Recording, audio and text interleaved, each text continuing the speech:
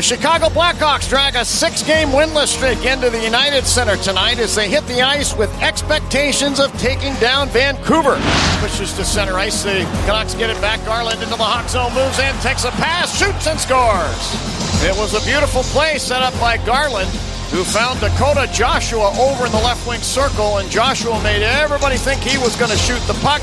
He passed instead to Garland, wide open for an easy goal. It's 1-0 Vancouver. Garland racing around to the right circle, dropping it there. Joshua put it to the line, and Roenick will pound one. They score! And I believe this hit Connor Garland, who was doing a flyby from in front of the Hawk net.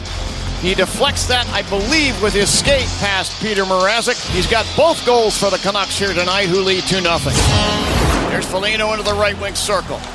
Bats it down beside the net. Kershaw to Tyler Johnson. Shoots and scores! Power play goal, and the Hawks are back within one. A perfect pass from Kershaw down beside the Canuck net to Johnson in his money spot inside the rim of the right wing circle, and he snaps it past Demko. 2-1 Vancouver. Out to center ice now to Lindholm. He'll dump the puck off the left corner boards, and then he pushes Megna off the puck, and along came Höglander, takes the puck, dekes, and scores. Canucks get the puck back. Nils Höglander with a little handoff from Lindholm, bottom of the left wing circle, worked his way in front and beats Mrazek with a backhand. 3-1 Vancouver. Alexander's now in front of the Hawk net. The puck is taken away by Dakota Joshua with a backhander. He scores.